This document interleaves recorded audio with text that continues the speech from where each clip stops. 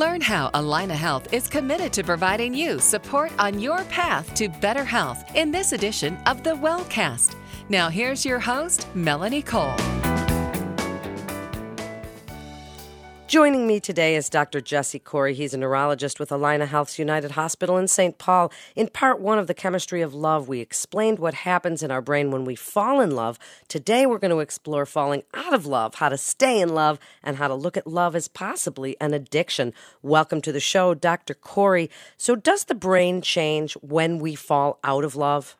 In a word, yes.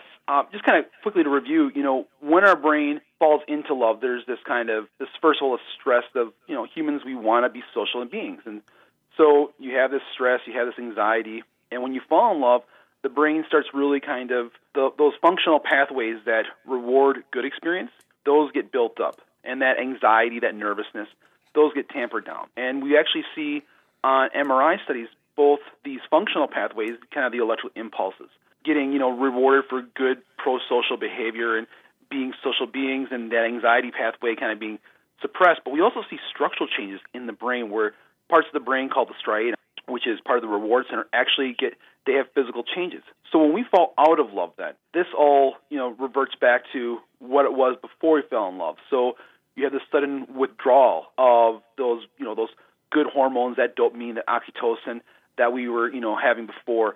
And you start to see actual physical brain changes where the reward structures of the brain actually start reverting back to that state before we were in love. This is such an absolutely fascinating topic. Does science have any advice on how couples can return to that more blissful state of love? Or do you think, Dr. Corey, that it's a deeper thing than just how your brain is reacting, and sometimes this is what couples have to work on in therapy, or that there are other reasons, libido or just attractiveness of the other partner? What do you say about that? This is a fascinating topic. And when we look at, the structures of the brain, we see that the biology early on rewards newness, and that newness kind of pushes that dopamine that then feeds forward into the system. But that dopamine is important for the development of attachment later on.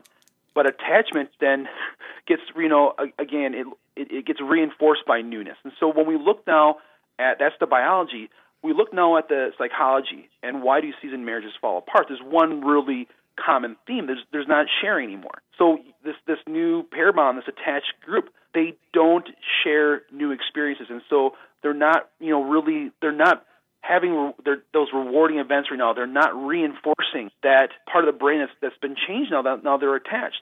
And so what the one secret to rekindling that flame, the keeping an old love new again, is newness, is to share experiences. So things like, take the mundane and make it great. When you have dinner, okay, you're ordering pizza, put some candles on there, have a nice wine with it, or have a code word that, when you and your loved one hear this common word, bread, coffee, you make sure that you go ahead and you give a kiss or a hug or a gentle pat to your lover. And these are the things that, are important for day-to-day life, but it's also important to make sure that you're sharing your thoughts, your concerns, and as we all get older, we're all going to have new interests and new hobbies. Share those new interests and hobbies with your loved one. So sometimes relationships don't always work out, and we've heard that expression that love hurts. Is that just an expression, or does it really hurt? Oh, no, it's actually, this is fascinating. This is where we start looking more at the similarities between the early stages of love and addiction. When a person kind of, is that, that kind of puppy love, or they're heart sick, or they've been rejected, there's a part of the brain called the dorsal anterior cingulate gyrus, and this kind of helps with conflict monitoring and kind of, balancing things, risk-benefit ratios, those sort of things. But it's also connected to a part of the brain called the insular cortex.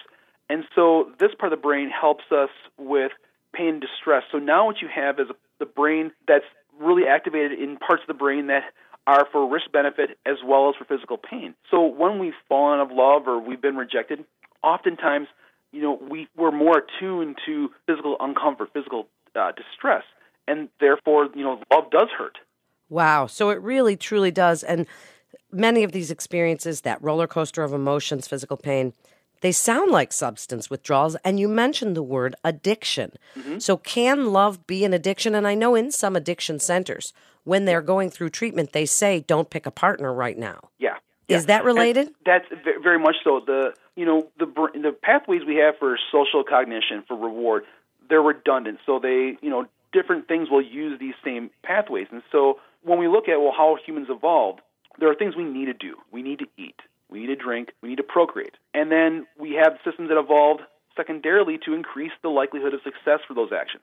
So in the case of procreation, we have romantic love to make sure our offspring, have the best chance for success. Now, drug addiction piggybacks a lot on that first pathway, that desire for procreation, desire for lust.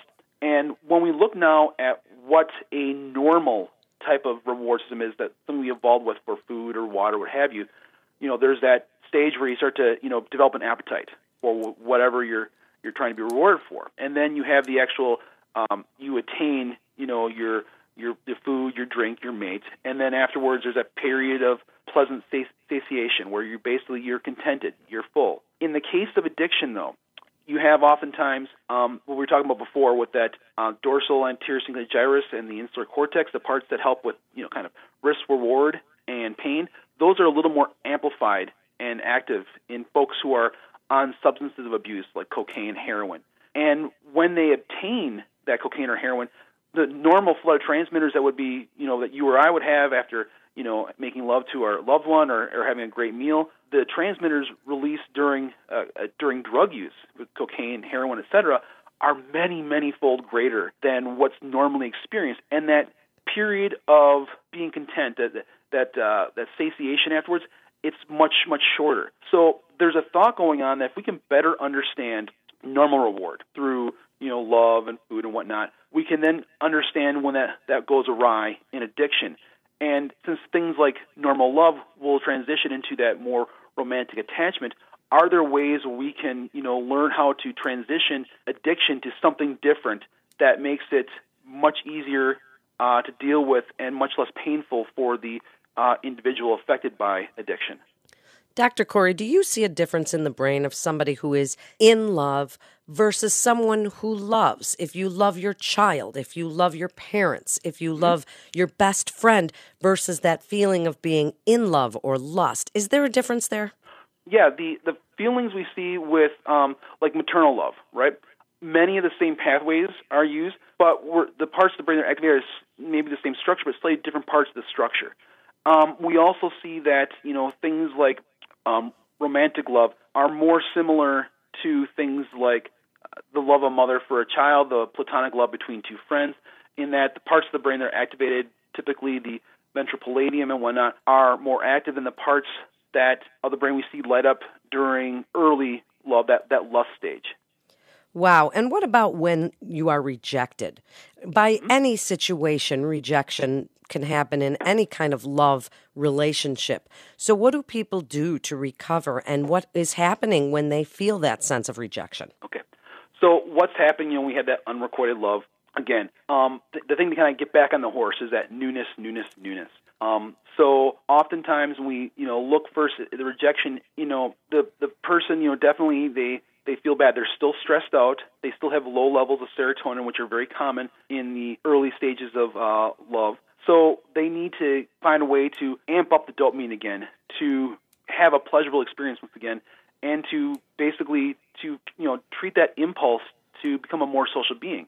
So, one of the things that are always recommended if you've been rejected, healthy behaviors would be, go try something new, go on a trip, pick up a new hobby, do something new that's going to stimulate that dopamine system to really, flood our transmitters with that dopamine, that good hormone that makes us feel good about ourselves. And, the hope is then that will then help, quiet that discomfort, that anxiety we have that kind of triggers the whole social process to begin with. So wrap it up for us with our brain chemistry when we're in love and when we love. What you want people to know about why this science matters to them, what you want them to take from this segment and use in their daily life. Great point, great question. I think that the thing to first of all keep in mind is it's normal to feel what I used to call Twitter-pated from Bambi. You feel nervous. That's normal when that first part where you're trying to find somebody special. That's normal. That's part of biology. And when you've been rejected, that's okay. It's going to happen. Keep trying something new. Newness is going to be the key. It's going to be your friend to make that anxiety you feel be something that's palpable. When you find somebody who's you that pair relationship, then make sure you really do things to reinforce that relationship. Try something new. Talk with your loved one. Communicate. These are the important things. When you start noticing that that spark to kind of to dwindle, make sure you talk about that with your loved one. Make sure you're able to to share and to do new things, because newness is going to help you find that person.